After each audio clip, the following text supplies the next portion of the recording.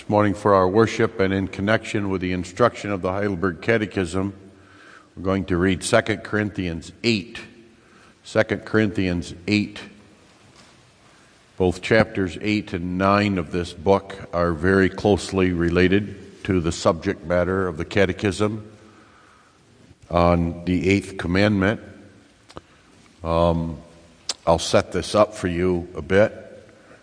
The Apostle is sending Titus to the Corinthians, and he's sending there for one purpose, which is to pick up a collection that they had promised. You will recall the Apostle had recently written them a rather harsh letter, a letter that is very unlike all the other letters the Apostle wrote, in that there's not a so-called doctrinal and then a practical section, but the whole letter is practical. And the whole letter really is about love. That they weren't living in love, but they were living schismatically. There was schism everywhere in the church. He was harsh, had to deal with them on many practical matters, including incest that was going without discipline in the church. But he had talked to him about a collection. And we're going to take a collection for the saints in Jerusalem who were undergoing famine and were impoverished. And he uses this now to talk to them about that. He wants to make sure that they're going to carry through on their promise. And he begins by encouraging them to give liberally by pointing out to the saints the saints in the north. Greece is divided into two big sections, Macedonia in the north and Achaia in the south. Corinth was in the south, Achaia. And the saints in the north, Macedonia, were generally poor. And he points to them and he shows the Corinthians how they had given so liberally, sort of as a goad to them. And he urges the Corinthians also to give, and then he moves on, and that leads also to chapter 9, where he talks about free and cheerful giving. But anyway, with that in mind, let's read this section, 2 Corinthians 8. Moreover, brethren, we do you to wit of the grace of God bestowed on the churches of Macedonia, how that in a great trial of affliction, the abundance of their joy and their deep poverty abounded unto the riches of their liberality. For to their power, I bear record, yea, and beyond their power, they were willing of themselves, praying us with much entreaty that we would receive the gift and take upon us the fellowship of the ministering to the saints. And this they did, not as we hoped, but first gave their own selves to the Lord and unto us by the will of God, insomuch that we desired Titus, that as he had begun, so he would also finish in you the same grace also. Therefore, as ye abound in everything, in faith and utterance, knowledge, and in all diligence, and in your love to us, see that ye abound in this grace also. I speak not by commandment, but by occasion of the forwardness of others, and to prove the sincerity of your love. For ye know the grace of our Lord Jesus Christ, that, though he was rich, yet for your sakes he became poor, that ye through his poverty might be rich. And herein I give my advice, for this is expedient for you, who have begun before, not only to do, but also to be forward a year ago. Now therefore perform the doing of it, that as there was a readiness to will, so there may be a performance also out of that which ye have. For if there be first a willing mind, it is accepted, according to that a man hath, and not according to that he hath not. For I mean not that other men be eased and ye burdened, but by an equality, that now at this time your abundance may be a supply for their want, that their abundance also may be a supply for your want, that there may be equality.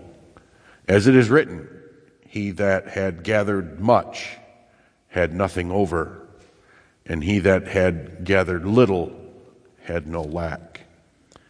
But thanks be to God, which put the same earnest care into the heart of Titus for you. For indeed he accepted the exhortation, but being more forward of his own accord, he went unto you. And we have sent with him the brother, whose praise is in the gospel throughout all the churches, and not that only, but who was also chosen of the churches to travel with us with this grace, which is ministered by us to the glory of the same Lord and declaration of your ready mind.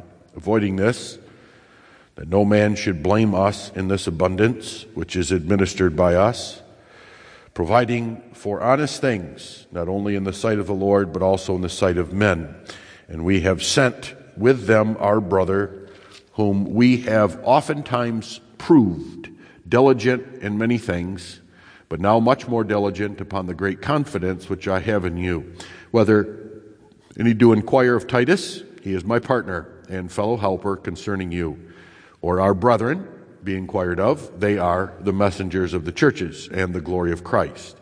Wherefore show ye to them and before the churches the proof of your love and of our boasting on your behalf. We read that far in God's holy word. And we consider now the Lord's Day 42 and the eighth commandment.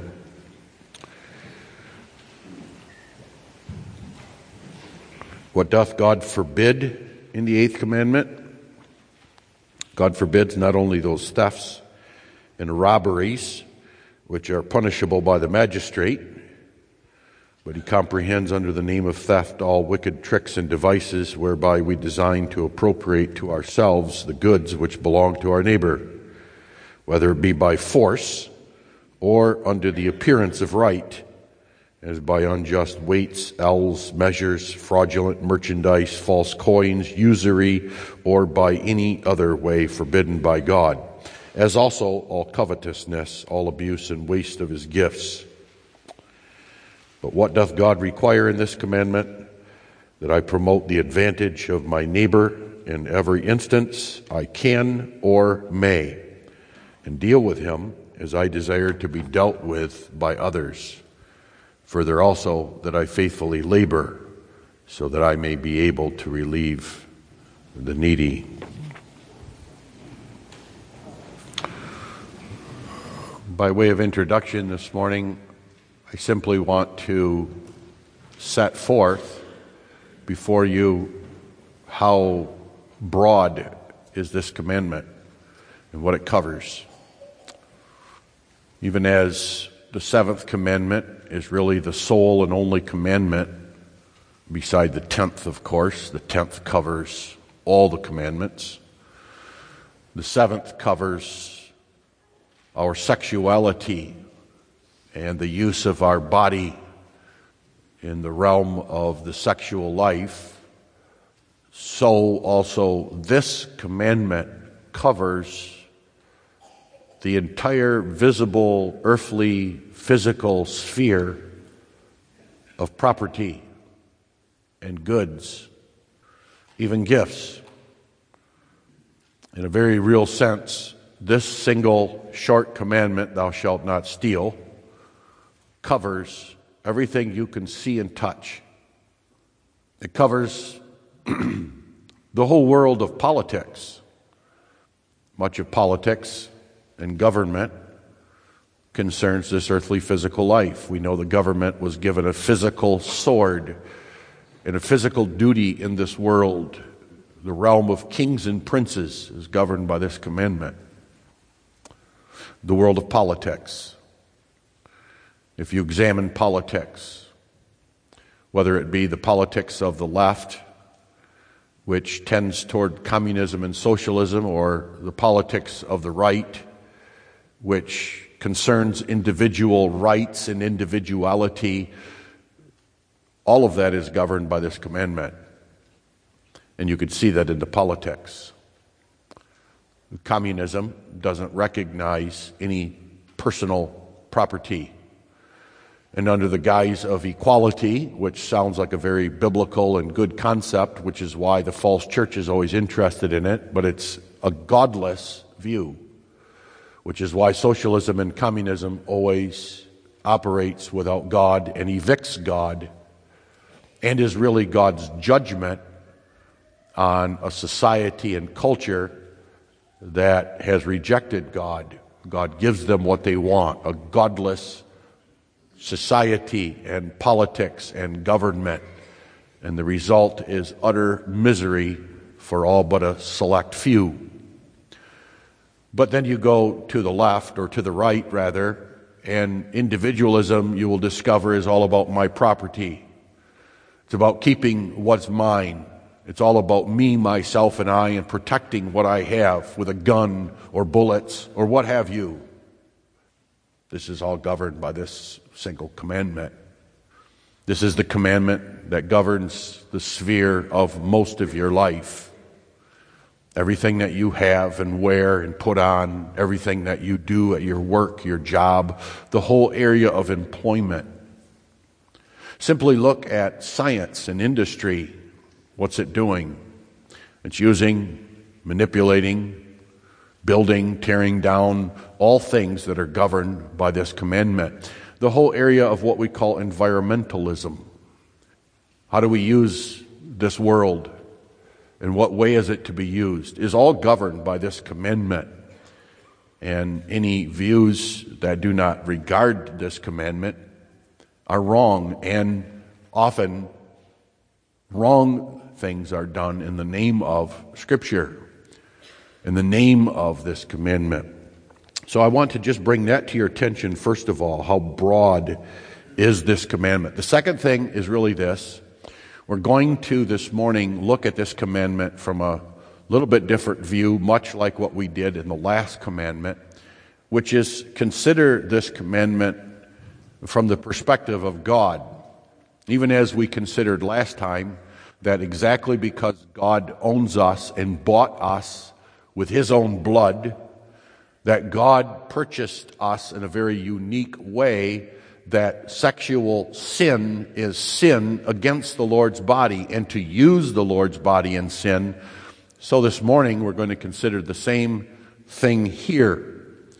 We're going to assume, and later actually bring out in more detail, that all things belong to God, and therefore all stealing and all theft is stealing and theft from God. And then when you consider how broad this is, and you realize how not only is our society a thieving and stealing and robberous society and culture, but that is our nature too. So consider with me stealing from the Lord this morning, stealing from the Lord, the sin, the principle, and the motivation. Again, beloved, when we consider the law of God, our interest in what exactly it forbids and also what it requires is not in all the fine details as such. And this commandment indeed covers very broadly and specifically our behavior, our attitudes toward property and gifts and abilities. That should be clear. It has to do with abuse of gifts. Notice that word, abuse of gifts. Waste of gifts. Waste is covered on this commandment. It has to do with not only things like armed robbery and theft. The difference between robbery and theft is that theft is to steal without someone knowing about it. trickery. Robbery is to take under force with a gun or a knife or a threat. It covers not only those things covered by the magistrate, those things which, when this commandment was written, was punishable by death in many cases. You stole, you were hung. But our attitude, and that's brought out when you look at the fact that it brings out what God requires. Here again, the unique view of the Christian, the Reformed Christian, comes out in this Lord's Day when you have a commandment which seems only to forbid something, certain behavior, and it goes on and says that's far, far more than stealing. It's covering the gamut, all kinds of trickery and devices, even abuse and waste of gifts, but it requires something positive. And you'll notice that even when it talks about outward actions, dealing, positively it requires that I deal with my neighbor a certain way. I promote his or her advantage. And it talks about faithful labor so that I might give. All outward actions, I think even the children here understand that behind that is an attitude. In order to promote the advantage of the neighbor, in order to deal with the neighbor a certain way, there has to be something in the heart. And that's even implied in the Lord's Day, when I hope you notice it even quotes the Golden Rule. The Golden Rule is not something that was imagined by some wise man. The Golden Rule is the biblical rule. Deal with others as you want to be dealt with. That's found right here. And it's here not because it's a good, worldly, wise way to live, but it is the heart of the commandments.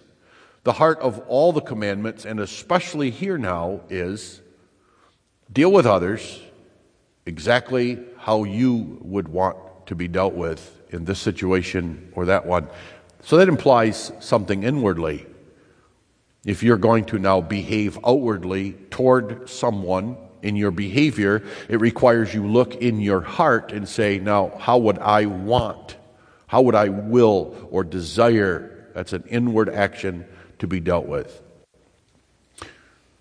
Now, this commandment, therefore, is extremely, extremely broad. And yet, this commandment puts really everything in its place. What we need to do this morning is look at this commandment as is intended by the Lord and is our purpose this morning. Not simply to say, now let's look at all these check boxes. The minister's going to list about 50 of them. Let's see how many we can check off. But actually look at and see how really far short we come. And we need to do that this morning because it is also in regard to this commandment we say, I'm good. I've never pulled a gun or a knife and robbed my neighbor. I've never really cheated anyone in business. I'm really relatively free of worry about this commandment. And the exact opposite is true. Every single one of us ought to be and should be convicted in the depths of our soul how much of a thief and a robber we really, really are. And that's the purpose of everything here. And we can do that simply by pointing out that this commandment puts everything in its right place. How does it do that? Well, just consider this. Compare, number one, all the rules and regulations of your government, whether it be a local, a state, or the federal government that concerns property and business. Stacks and stacks of precepts and rules and decisions. courts that deal with this thing non-stop. When there's a divorce, what's the great issue? Usually it's the dividing of property. In fact, usually the children are divided much more easily than the property is. What is it that concerns everyone in this world? Material goods, in one way or another.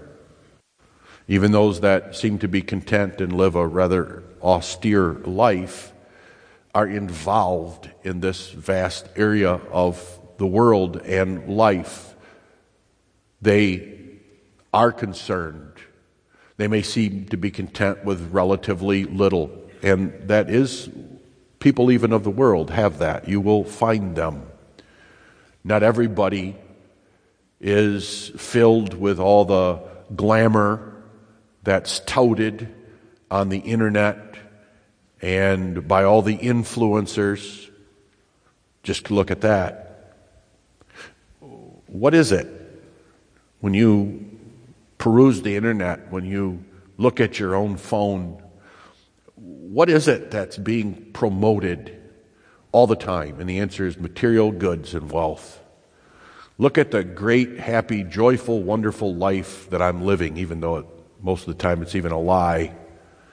There's people that get incredibly rich simply flaunting what they've been given from God, whether it's gold and silver and houses and cars, or whether it's physical traits and abilities. This is the world in which we live in, and it's the world you live in. And the great danger is you think this is the way it is, this is the way it's supposed to be. This is the world of the Christian.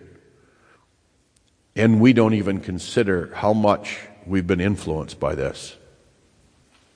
We have. We think that we have a right to this or that. To simply compare now, not simply the world, which is frightening. How many wars have been started over material goods, land, and property? How many divorces? How much murder?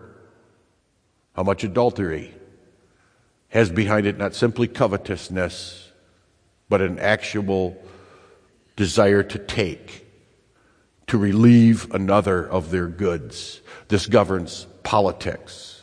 This governs all of our society. And you can't say it doesn't influence you, because that same covetousness that drives the world is in our heart. So we have to do a comparison. We have to compare all those laws, all those thoughts, all these talk, everything that's on the internet. Just simply look at the words and the deeds and the actions of men, and they all involve property, money, gifts, abilities. Even with regard to the environment and the world, much of the environmental concern isn't really over the environment as such. They have no concern over it as God's world. They have no real concern over the abuse and waste of His gifts. The question is who gets this? Who gets to use it? Who gets to benefit from it? That's what the battle's really about. Who can get rich and wealthy? Who can lord it over others with that rich and wealth? And then you have God's attitude. Look at His attitude. Look at what He thinks. He even comes to us and says, I'm going to give you one commandment. It's going to cover all this. Thou shalt not steal. And that little short commandment is really everything that you need to govern your attitude in life toward all this. You don't need a million laws, not really. Well, you really do, because that's how corrupt man is. But God gives His law to those whom He relieved from bondage. And He comes to us even this morning, not simply as depraved, wicked, in our heart and nature people, but as those whom He's redeemed from the bondage of Egypt. And He says, really, in my kingdom and among my people, all you need is one commandment. And even in the negative, it should say everything that needs to be said. Then look at the Scriptures themselves. Now, certainly, if you go through Scriptures, there's a lot that's said about property and how to deal with it. But keep in mind a couple things. Number one, behind it all, any instruction on it, really is this commandment. So the apostle to the Corinthians, he has a couple of chapters on giving. Out of 2 whole books, he has just 2 chapters on giving. And notice very carefully how he proceeded. He didn't come along and force the people to give. That would be taxation. Now, he did try to motivate them by pointing to churches that were very poor, that were liberal in their giving. He even uses a little influence on the Corinthians, which you should see not as untoward, but very wise. When he comes to the Corinthians to give, he makes clear, I'm not commanding you, I'm not telling you what to give and how much to give, but I am going to remind you of what you claim to be. You claim to have all faith and knowledge. You claim to be the greatest church that we have. You claim to have all these wonderful gifts of the Spirit. You can speak in tongues. You even talk about what you have there in Corinth. Corinth is a very rich city, and you claim to be part of that. Now, take all that in mind so that when Titus comes there, he doesn't have to round up money. Give. That says something. You look in the Old Testament, and there are commandments about property. In fact, it's very striking how many there actually are. As a family, we've been reading through Deuteronomy lately, and it's interesting how there's all these commandments that govern property, what they may do and not do with their property. But if you look at them closely, you're going to discover there's a principle behind all them. This is a principle that we're going to talk about more in the second point, but I'll bring it out right here. And that is love for the neighbor. Love for the neighbor. If the neighbor's ox wanders off and the neighbor's nowhere to be found, you may turn away. You have to go find his ox, go chase it down, capture it, bring it back, and then feed it at your own expense. And when your neighbor comes back, bring it back to him. You're required to do that. You're required to do this and that with your land and your property. If you are gleaning your crops and you cut down all your grain, your oats, and you put them in sheaves, and then you go to collect those and you forget one, you may go back and pick it up. You're going to leave it there because that's for the fatherless, that's for the widow, that's for the orphan, that's for them to live off. You get to go through your grapevines once, glean all your grapes. Don't go back. If there's grapes that ripen after the fact, those are again for the poor. The laws regarding who you could enslave or taking pledges, that is, what you could put down as a collateral for a loan. There were certain things you couldn't do because they would destroy a man if he lost them. Now you look at those, you say, well, that's a lot of laws, but realize what's behind them. What's behind them is the Lord's trying to govern our attitude toward property. And you see that what the Bible is teaching us, what God is teaching us, is that it mayn't have the place that it does by nature in us. It may not be. We may not allow our natural passions and desires to govern us as Christians, not those who belong to God. It's striking. And here sometime it is almost a little bit humorous, because here the people of God seem to pay attention to God's word because they notice this, and so they like to use it as a reason to, again, keep more money for themselves. It's very thinly disguised, but it does happen. And that's when God's prophets were sent. They all were known for their poverty. Even those that seem to have royal connections, like Isaiah, lived very austere lives, didn't have much. And then there's our Lord Jesus Christ. If you need any real view of what God thinks about money and property and all that, just simply consider him. Foxes have dens and birds have nests, but I don't even have a place to lay my head. He was fine with that. When they finally crucified him and they took what property he did have, he had a cloak and a tunic. That's it. That's it. Nothing else.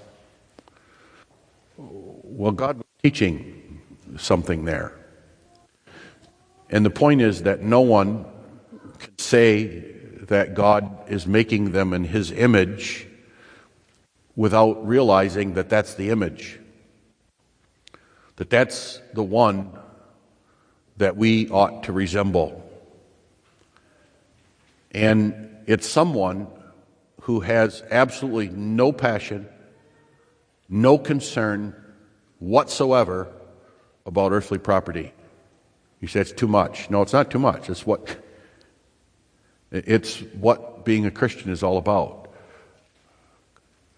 Being a Christian is all about realizing what true riches are. God tells us, even in the passage we read, that God made us rich. And that's got nothing to do with coin and cars and houses.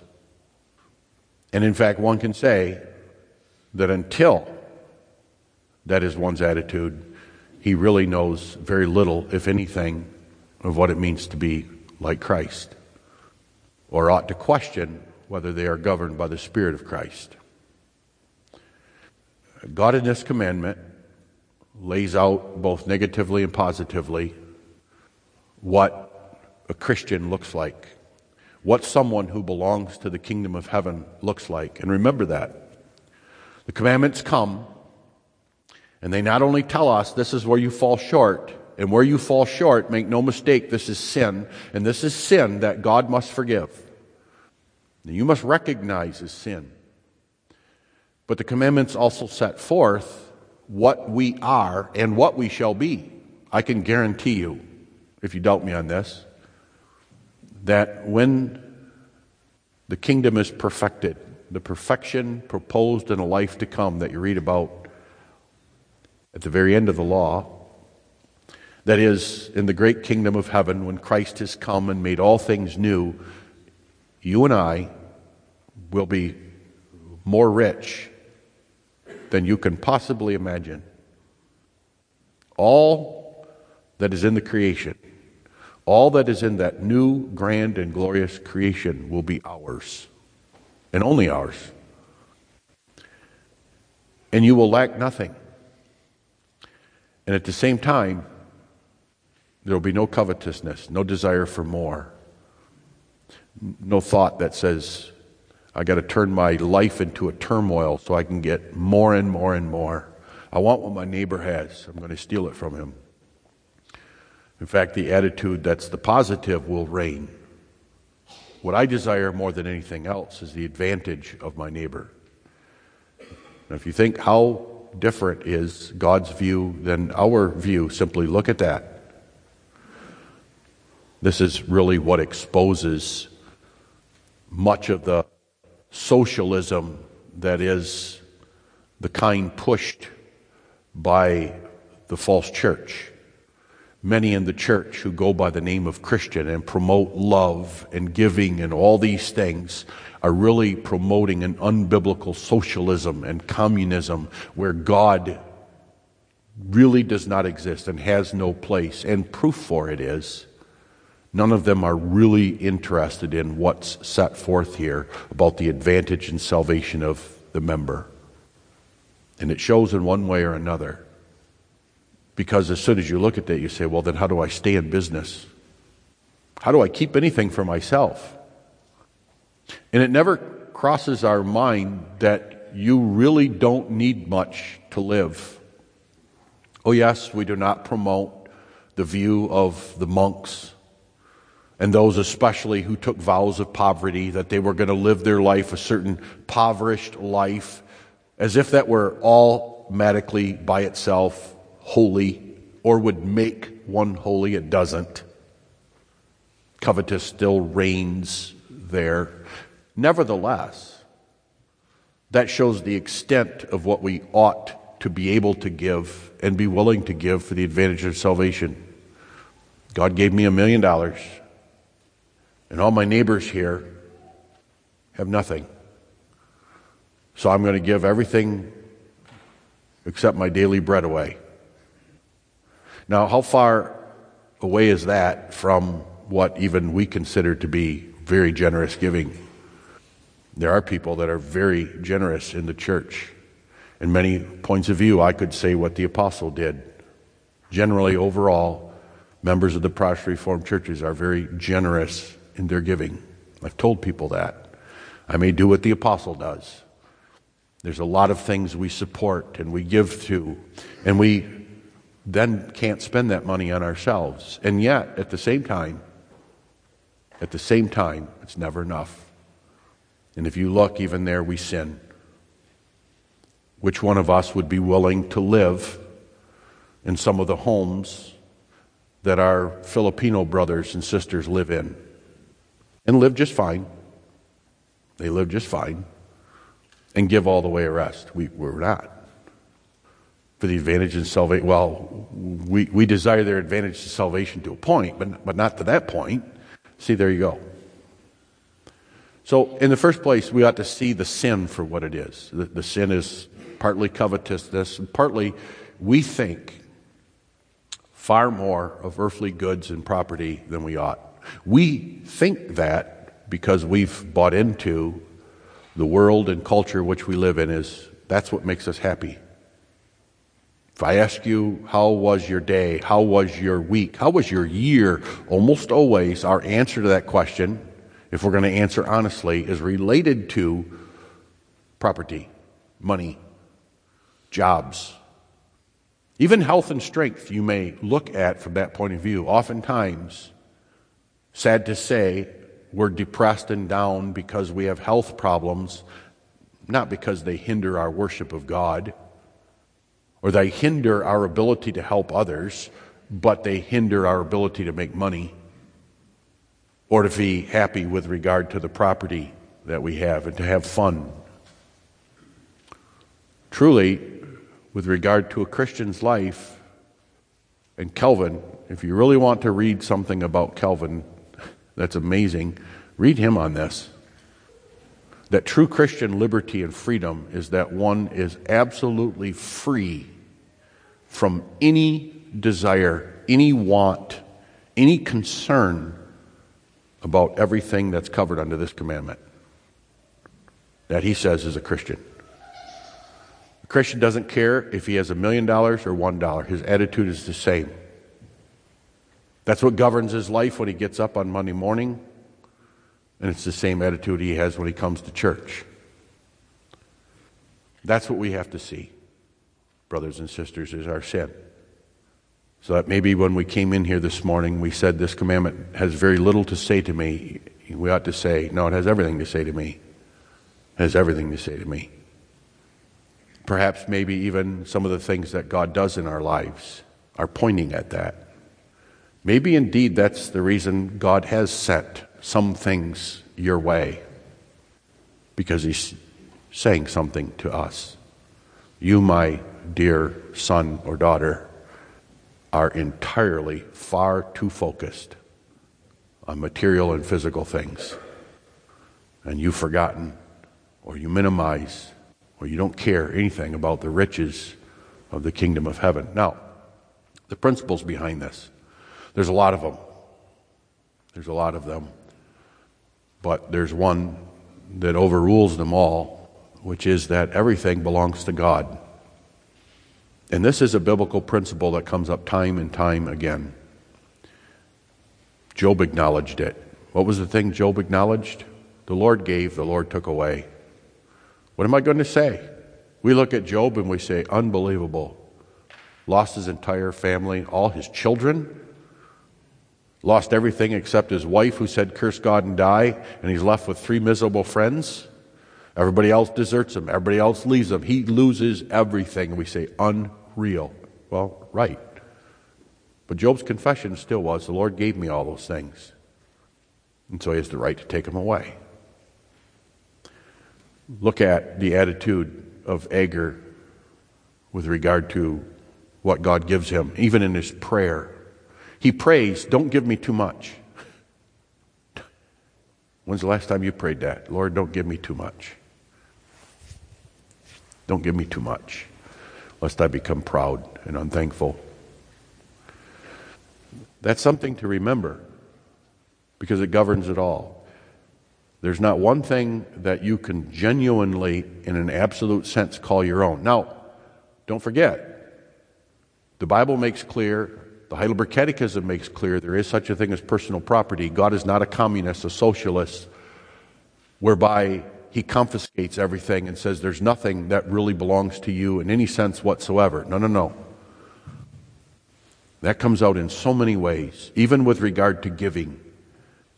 God loves and desires is free will giving.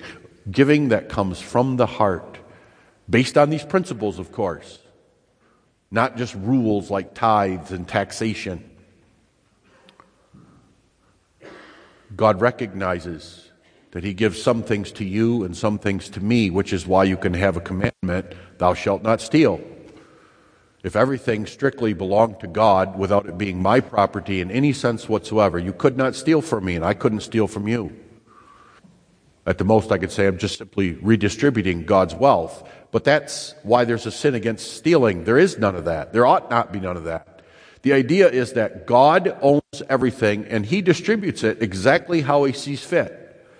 You may look with envy at this man over here in the church who seems to have everything, millions and millions of dollars, time to do whatever he wants, to go here and there and everywhere. And you have to remember, God gave him that. And you may look at that man and say, well, that man doesn't give near as much as he could. Look at the burden that I have to pay in the Christian school because that man doesn't give nearly as much as he could. And there's probably a point to that.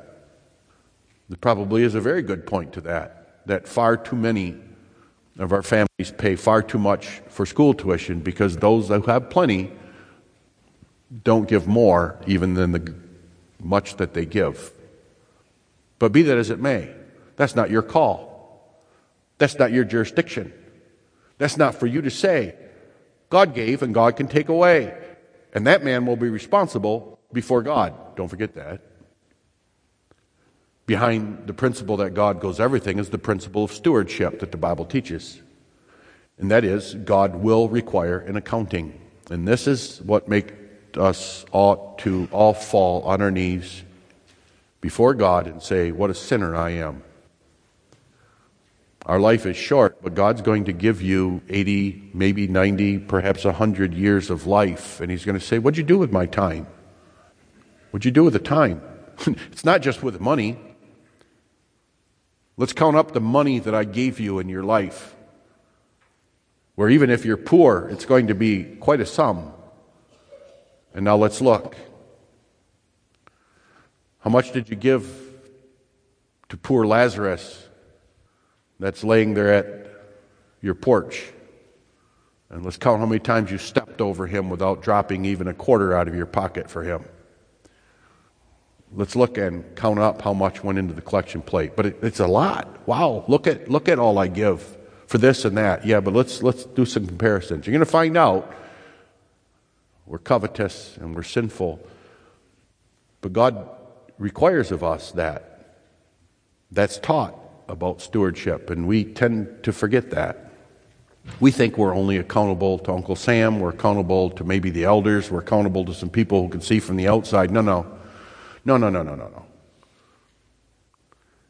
You see, beloved, there's more to think about when you're going to write that check for your new toy. There's more to think about when you're going to upgrade your home.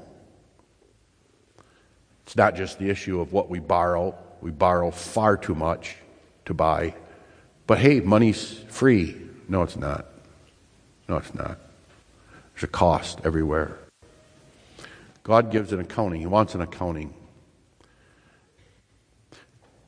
Abuse and waste of his gifts. And don't forget, God judges abuse far different than we do. Waste. He governs far different than we do. We don't think we abuse anything. We don't think we waste anything. Our attitude is, if it's mine, I can do with it what I want. No, you can't. There's things to think about. And how often do you think about your neighbor? How often do you really think about your neighbor? Oh yeah, I know. You run over with some meals. You run over with some food. We say we're praying for you.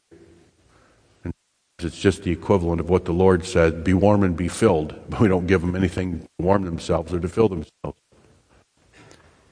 So the principle is, number one, God owns everything, and you're just a steward. And number three is what I brought up in the first point. You have a call not just to love God, and then show that love by showing that you truly love God and not money, love God and not your car and house. Don't forget, right here is where we're confronted about even personal relationships. Might not think of them in that terms, but this commandment governs people and attitudes toward people. In the Old Testament, it governed even the ideas of slavery. But you're called to love your neighbor.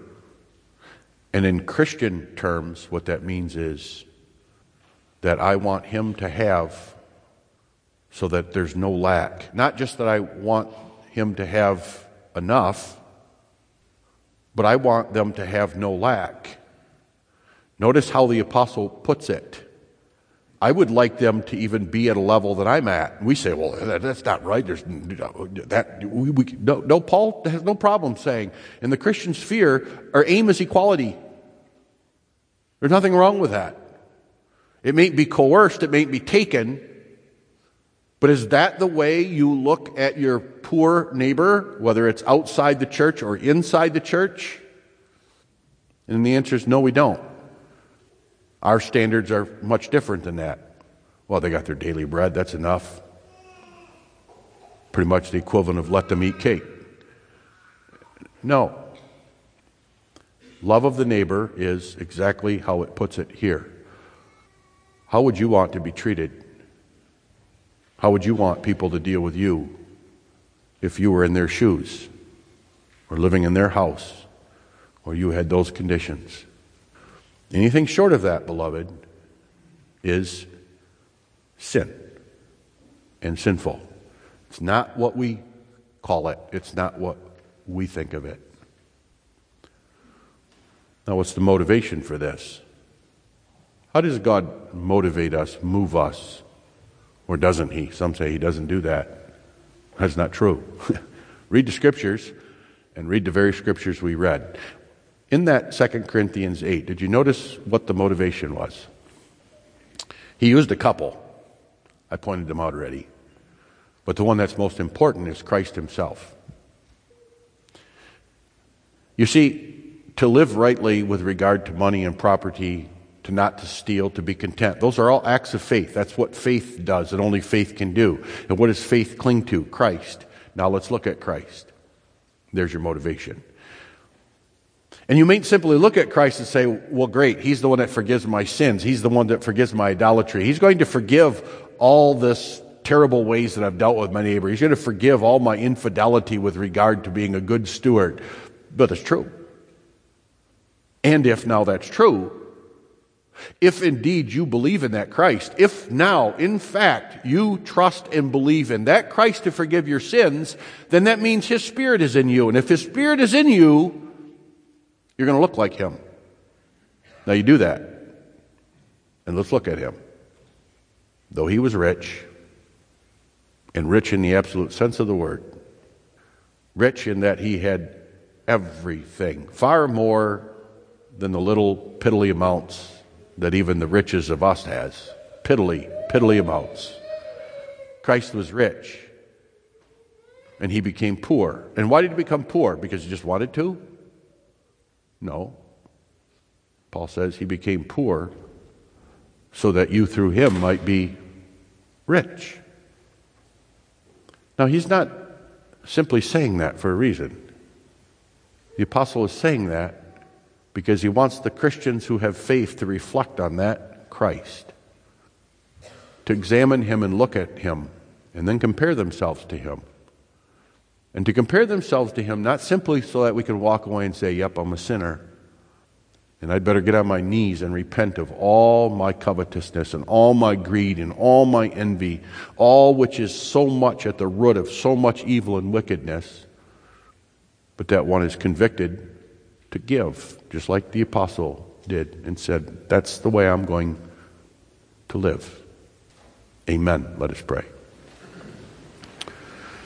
Our Father, which art in heaven, O Lord, forgive our sins, our theft, our robbery, our tricks and devices, even the attitude that we have toward the neighbor, where we desire to be rich on his back not only, but refuse to give what we ought to give. Forgive, O Lord, all our covetousness, the desire to have more and more, to measure our life according to what we have, and thus even robbing Thee, not only of material goods, but Thy glory and honor. O Lord, forgive us, and continue to grant unto us Thy grace and Holy Spirit, so that more and more we are conformable to Thee and live as Thine image. In Jesus' name we pray, amen.